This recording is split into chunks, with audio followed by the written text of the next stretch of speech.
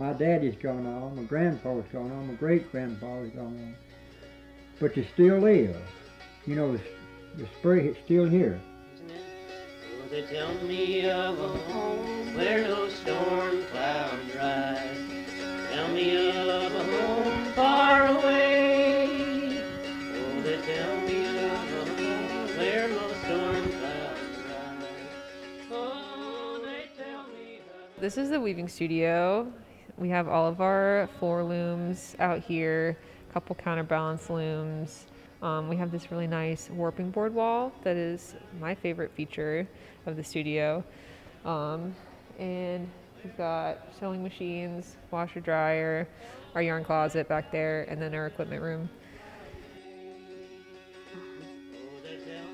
Hello and welcome, everybody. You're listening to It Still Lives, the Foxfire podcast, where we take you on a journey through Southern Appalachian history, one story at a time.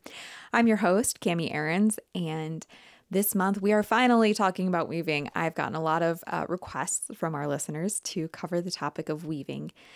So throughout the month, I'm going to be doing little shorter episodes that will include historic audio about weaving or other topics. But today, for our main podcast, we're doing something a little different. Sharon Greist and I, back in February, recorded this interview when we took a field trip out to the John C. Campbell Folk School. For those of you who don't know about the Folk School, it's located in Brasstown, North Carolina, so it's not too far from here in Rabun County, Georgia. It was founded by John's wife, Olive, and it was intended to be an alternative to higher education for rural communities to get people to stay in their local areas and to preserve crafts and traditions.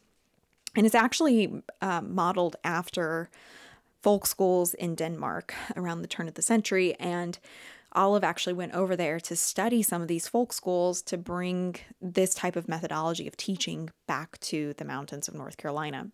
So you can learn so much more about the folk school. It's a really incredible place and has an amazing history.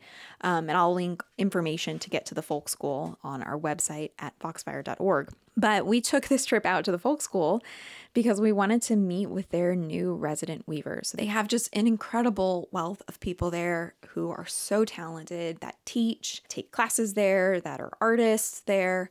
And Allie Dudley is the new resident artist in weaving. And Allie's primary responsibilities are managing the studio and setting up class schedules. But as you learn through this interview, Allie has a lot of different ground that they cover. And Allie is a young weaver. Allie's only 27 and already extremely proficient in historic weaving.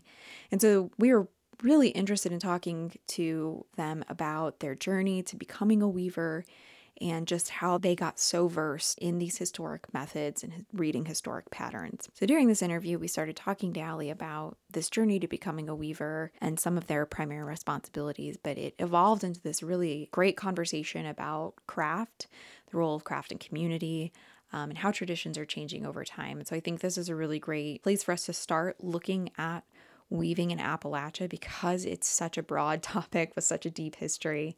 I think looking at the state of things now is a great lens for us to go back and look at some of the historic recordings that we have around the craft of weaving. So I hope you all enjoy this if you're a craft person or not. I think there's some really interesting things that come up in this conversation. And definitely if you're a weaver or a crafts person, please reach out to us. We'd love to see what you're creating. We would love to share that as well. So without further ado, I'll leave this interview to y'all. I'm Allie Dudley. We are here at the John C. Campbell Folk School in the weaving studio, and I am the resident artist in weaving, beading, lace, rugs, needlework/thread art, and now also quilting and sewing. Very long job title. I mostly make the schedule of classes that goes throughout the whole year. I'm in the middle of starting that now for 2023, and I also do studio maintenance, set the studio up for classes. Make sure everyone has what they need in the studio. Right now, my loom is in storage. I did have my loom set up in my house when I was living up the road, but it was a really small house, very tight fit. So I was doing a lot of small pieces and sampling because it was hard to put a ton of yardage on the loom if I didn't have anywhere to stand to set it up. but I've been doing a lot of weaving in class this year because I've also been the like on-call person to come in and assist if people needed it. So I had a really fun time this like in September, I think. Susan Levier was here. I helped her with her counterpane weaving class, which was really fun. I got to do wedge weave tapestry with Connie Lippert. And I also get to take a lot of classes here as like a perk of being a resident artist. So I've gotten some studio time in. When I was a kid, my grandma taught me how to knit. Very classic story. I feel like a lot of people who are into textiles, like it was like someone in their past as a child, like gave them some knitting needles. And I knit a lot of like scarves for a long time until I was in college. And I was like, I should try a sock now. So I knit a pair of socks, and then I got into cross stitching. And I had a friend I had a lot of friends who went to Warren Wilson College, and I was visiting them. This was like before I moved to Asheville when I was still living in Chicago. And my school started really late, so I came to visit them in like September after their classes had started. And one of my friends was on their like work program in the weaving studio. So students like go take classes and volunteer and like have a work crew that they're on. So she was a weaver. She was like, oh, you are a knitter. You might like weaving. You should come check it out. And I went to the studio and she had me thread a loom. And I was like, this is so cool. Like the most boring part that like everyone hates usually. I was like, I love this. Let me get in here. And there was someone who was weaving a double bow knot coverlet that was on a loom, and I saw that, and I was like, I need to do that. That's my future. And then I went back to college and Googled Chicago weaving. Something's got to be out there, and I found the Chicago Weaving School. So my senior year, I started taking classes there on the weekends. They're like 4 hours. They teach you like a sampler, and then you can kind of do your own thing. So my first solo project that I did was a double bow knot like placemat that my parents still have on their table, and it's so wonky. Like my beat was so off. It took me the whole thing to like get it concise. So like one half is like way stretched out and the other half is like all squished together. But it's cute and it reminds me of how far I've come as a weaver. There's just something about like weaving that everyone through like all of time has like found some sort of like weaving or like weaving adjacent like craft, and it's just such like an integral part of who we are as humans that I really feel like it's so powerful to like have a connection to weavers of the past by using their drafts. And I'm not super interested in like figuring out anything new and crazy because everything's already been done, in weaving especially. People have been doing it for literally thousands of years. And like why would I try and like figure out this problem by myself when someone else has already done it, and like I can just go work through their notes and see what they did and learn a lot. So I think the weavers of the past knew what they were doing, and it's very helpful to like have them to lean on. Overshot coverlets are really like my jam. Because like I don't know what it is about it. It's like I saw it and I was like, I need to do this. And so I think that's like why that like opened the door into historic textiles for me. And I thought that I like knew what I was doing with weaving coverlets. I was like, I've done a coverlet. I know how to weave overshot. And then in the fall of 2020, I came here to the folk school to do their weaving mentorship program, which was like 4 weeks of classes with 4 different teachers. And one of them was Susan Levier, who I assisted her counterpane class this summer too, but she's now my buddy. And she's really special and like knows so much about historic weaving because she's been doing it her whole life. And the class that she taught was on overshot and how to weave it and all the different things you can do with overshot wraps. And she really like whipped my butt into shape weaving overshot. I didn't know how to do it until like she actually really walked me through it. So that really also got me into like looking more into different kinds of structures, because the thing about weaving overshot and the way Susan taught me to do it was you read the cloth instead of just reading the draft. So I feel like up until then I really was like, I would take a draft out of a book and I would write it out, like do my little like draw down graph, and then I would sample it and weave it, but I would just be following the paper that I had written out. But with Susan's method of weaving overshot, you you treadle everything the way that the draft is like drawn in to the loom. So you're basically doing like sort of a mirror image, like on a diagonal. And there's like a line that you can see in the pattern if you're doing it right, that you can go off of those blocks in the cloth instead of reading the piece of paper. Learning how to do that and read the cloth instead of reading the paper really helped me understand like the structure and like why I was weaving in that sort of way. And it helped me see what I was doing instead of just going off of the paper. So it was like I had just been like reading books, and then like someone actually showed me how to do it for the first time, and I actually understood what I was supposed to do.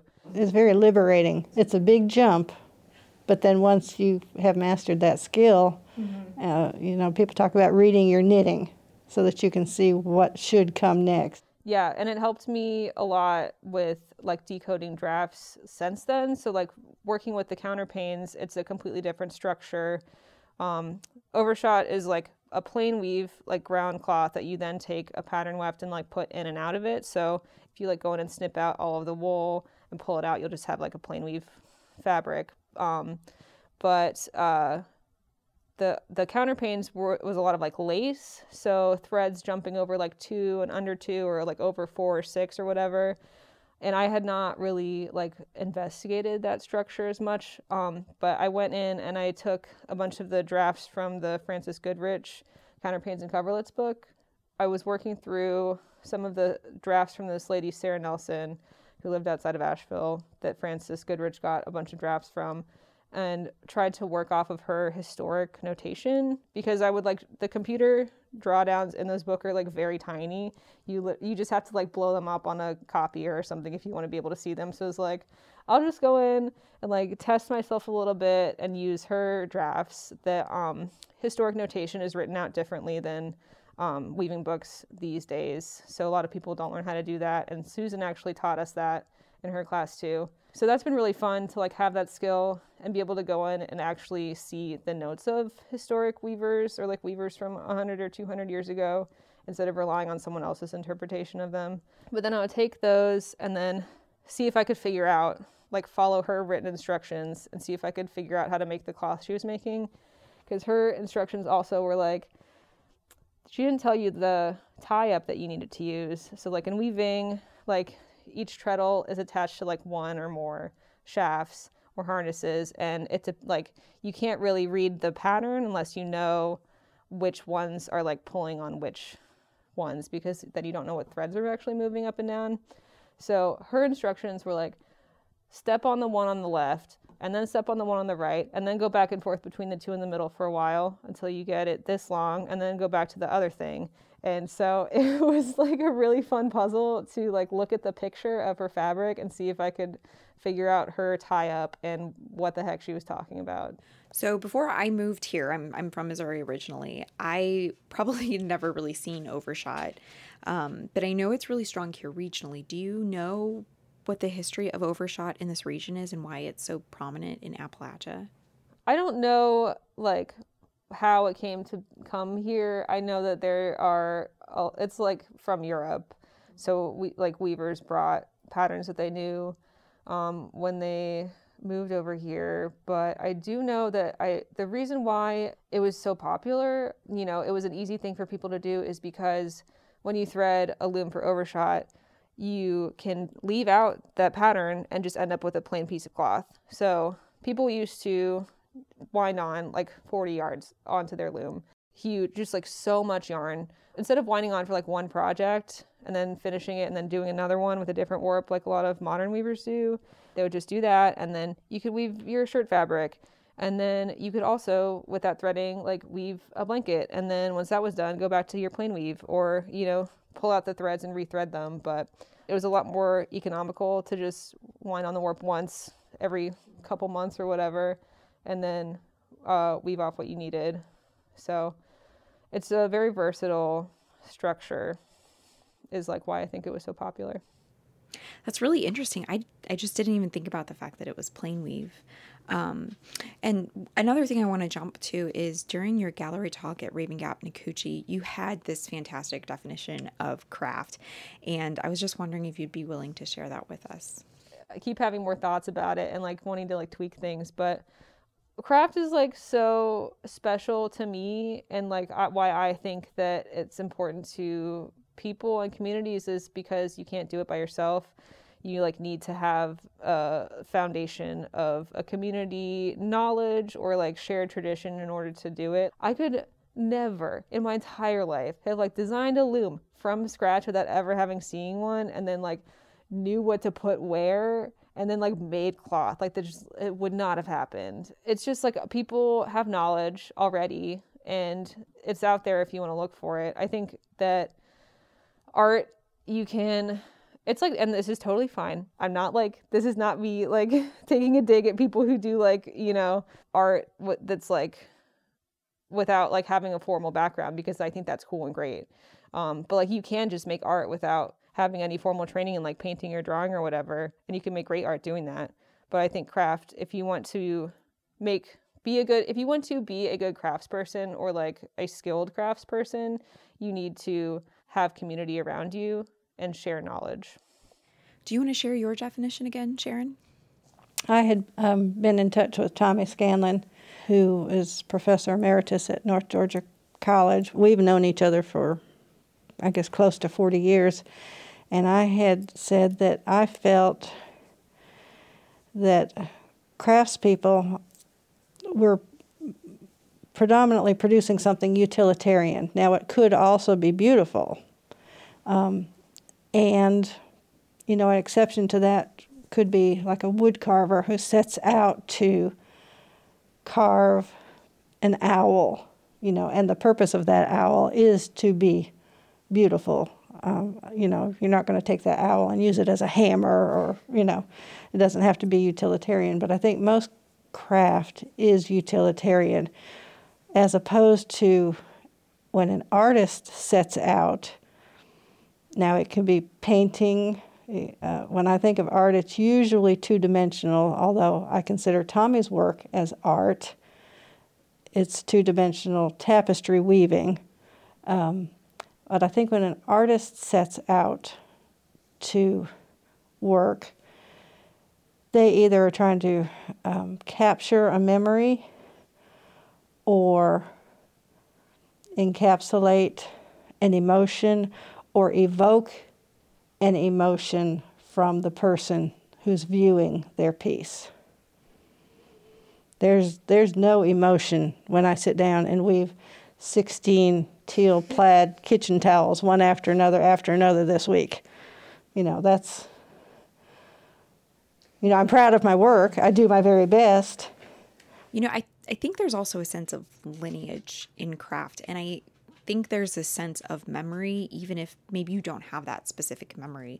Because when I think, and this is all from personal experience and my personal emotions, but I'm thinking like when I see something that's a product of a craft, like weaving, like kitchen towels of yours, it's something that immediately takes me to this sense of connection, like you were saying, and the sense of community, and the sense of a memory that's something past.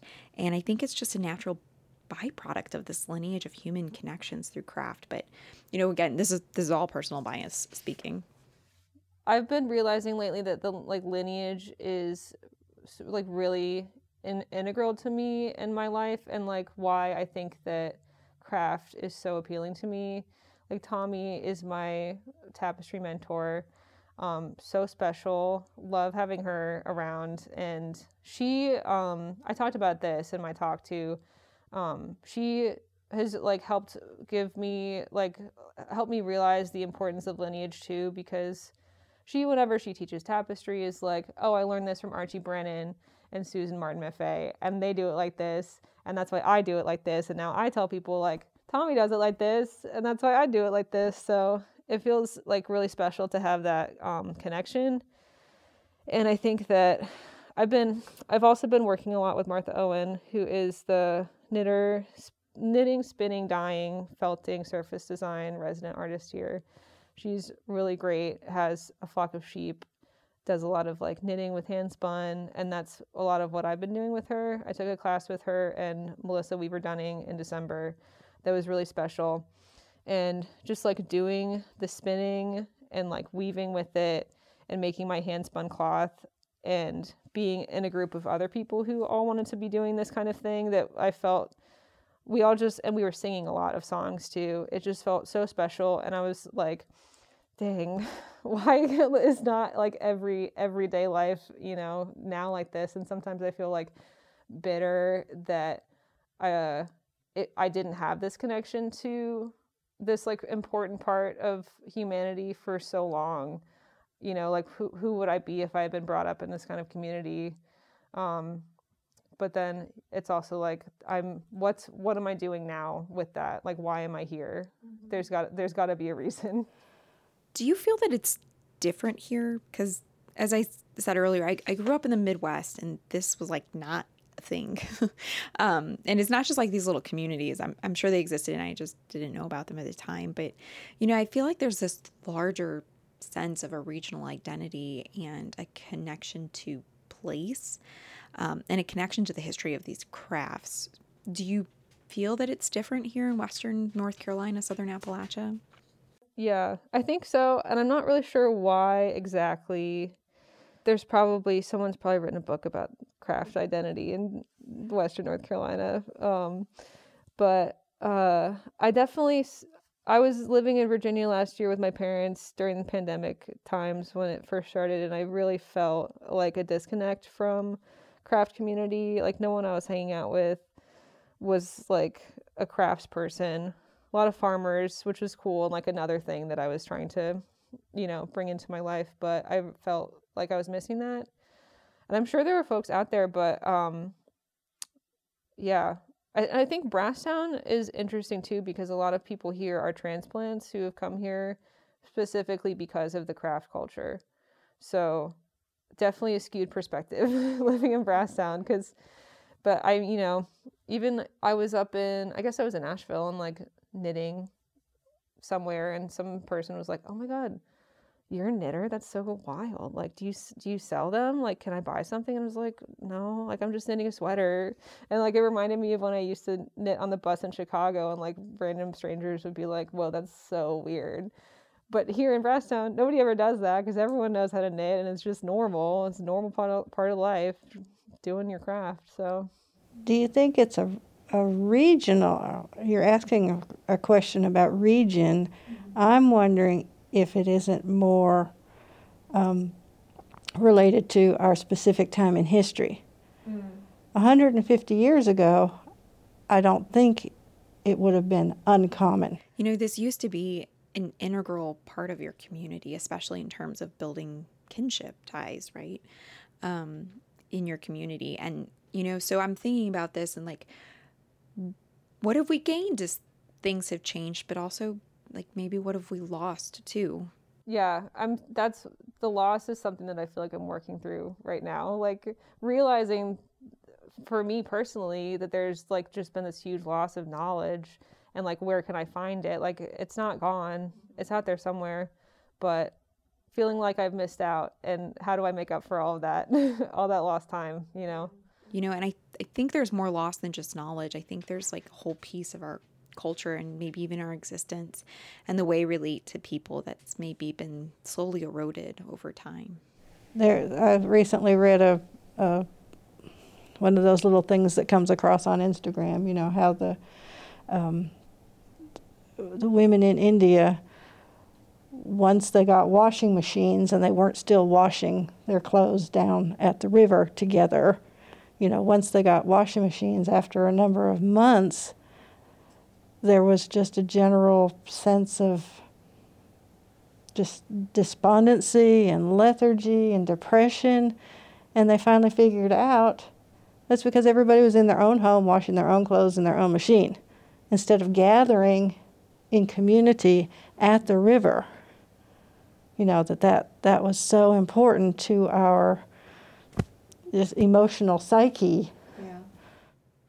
And I think we had somewhat of an awakening during the pandemic too. I think people really realized that we can't just be isolated, independent people, but on a more like positive note, you're talking about the future and like, what do you do with this knowledge you've gained? Like, how do you see opportunities increasing for access to craft, because I think that's another huge thing is, if you're living in a small apartment or you don't have a house, you don't have space for a loom, or if you're a parent or a guardian with kids and you have to work 2 jobs, like you can't afford time or money to put that towards craft. So do you have any thoughts on ways of making craft more accessible to like diverse communities? Yeah, that is something that I've been thinking about since at the talk at Raymond Gap, Beth Loveland asked me that question.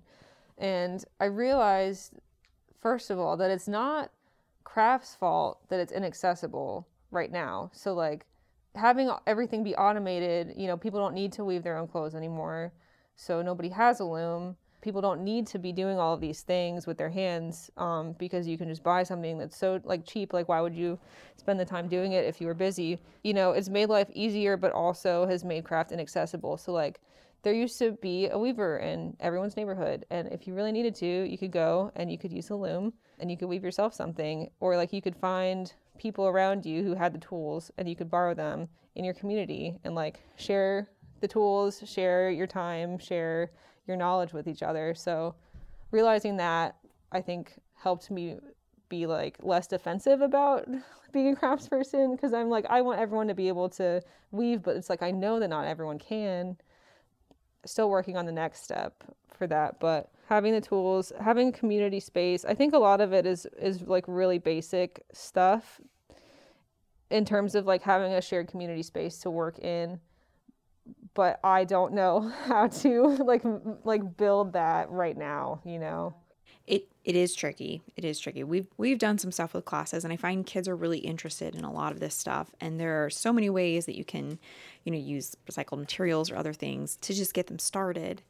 But it is challenging to find ways to make it accessible, especially if people don't come to you. Yeah, I think it's really important to be open to like new people. I've heard people talk. This has not been my experience with older weavers, but I know that a lot of young people can get discouraged by older people like being like, oh, you have to figure it out on your own because like I had to do it like that. So I don't want that to like stop people from wanting to get into craft. Any weavers out there listening to this, hit me up. One thing I am excited about for my future, very immediate future, I just got a grant from South Arts as a part of their Emerging Traditional Artist program. So me and I think like 23 other people also got this grant. It's $5,000 for like learning opportunity. We have 3 years to spend it, and we're going to be doing some gatherings. We had one on Zoom already, and we have another one coming up. But I am really excited to take this money and go to Marshfield School of Weaving in Vermont. They'd focus a lot on historical textiles, so I'm really excited to learn about that. There's like a lot of ways that they weave. They use only barn looms or antique looms up there from like the 1800s. That's not something that people really still do down here. Like people have got barn looms, but there's a lot of like tricks that you need to know to weave on them. So I'm really looking forward to getting access to more of that historical weaving knowledge and be around tools that like people built by hand and start the gears turning on me learning more about woodworking. Have you found that people are receptive to you as a young weaver? A lot of people, when I got this job, I heard from like Tommy and a couple other folks that they were happy that I was here in the weaving studio because I'm so like historically minded and a young person that they felt like everything was going to be okay. Like I'm not trying to like throw out all of our old books or anything. And this is my other soapbox I'm on is like get kids doing crafts or like hand skills, because when I was a kid, I went to the summer camp that I worked at, the Living Earth School, and they had us like carving spoons with knives when we were like 9, 10. And not that like the spoon carving itself like made me like mature faster, but I think just like allowing kids, to make mistakes and like learn how to do things. They're so much more responsible than we give them credit for. And if you give them something that offers them the opportunity to have like real responsibility, they usually flourish. I think it's just so important for kids to get hands-on work. Before the pandemic, had two different school groups, 2 young fellas. They were each about 10 years old, And each one of them said to me after they saw the weaving, they said the exact same thing, which is what made my ears perk up. Each one of them said, I'm quoting word for word, they said, "That looks so satisfying." And it's the word satisfying that really made me think, oh, there's hope that all this video stuff, maybe they're finding out is not satisfying and that there's more out here. Do you wish that we could get back to a barter kind of society? Oh yeah, I do. Yeah, I've got, a lot of big dreams that I don't, it is hard thinking about like the kind of world I want to live in and like how practical is that right now, and maybe like I feel like how do we get back there is not necessarily the question I should be asking myself, but like how do we move forward together in community and like take care of each other. Well, thank you so much for joining us this week. I hope you enjoyed this conversation. I could have sat and talked with Allie and Sharon just all day. It was such a great trip, and I really can't wait to go back out and to learn more about Allie and to watch them grow in this position, but also to meet other artists at the folk school as well. So again, if you are interested in Allie's work or if you're interested in the folk school, head on over to our website. That's foxfire.org. Scroll all the way to the bottom. You'll see there's a series of posts at the bottom. It should be the first one on the left.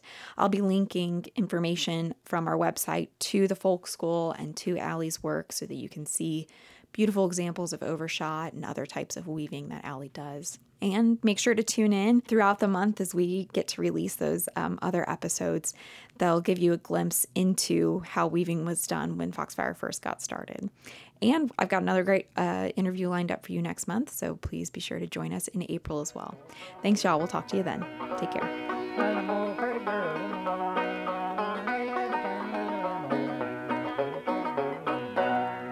If you don't like that, you can throw it away.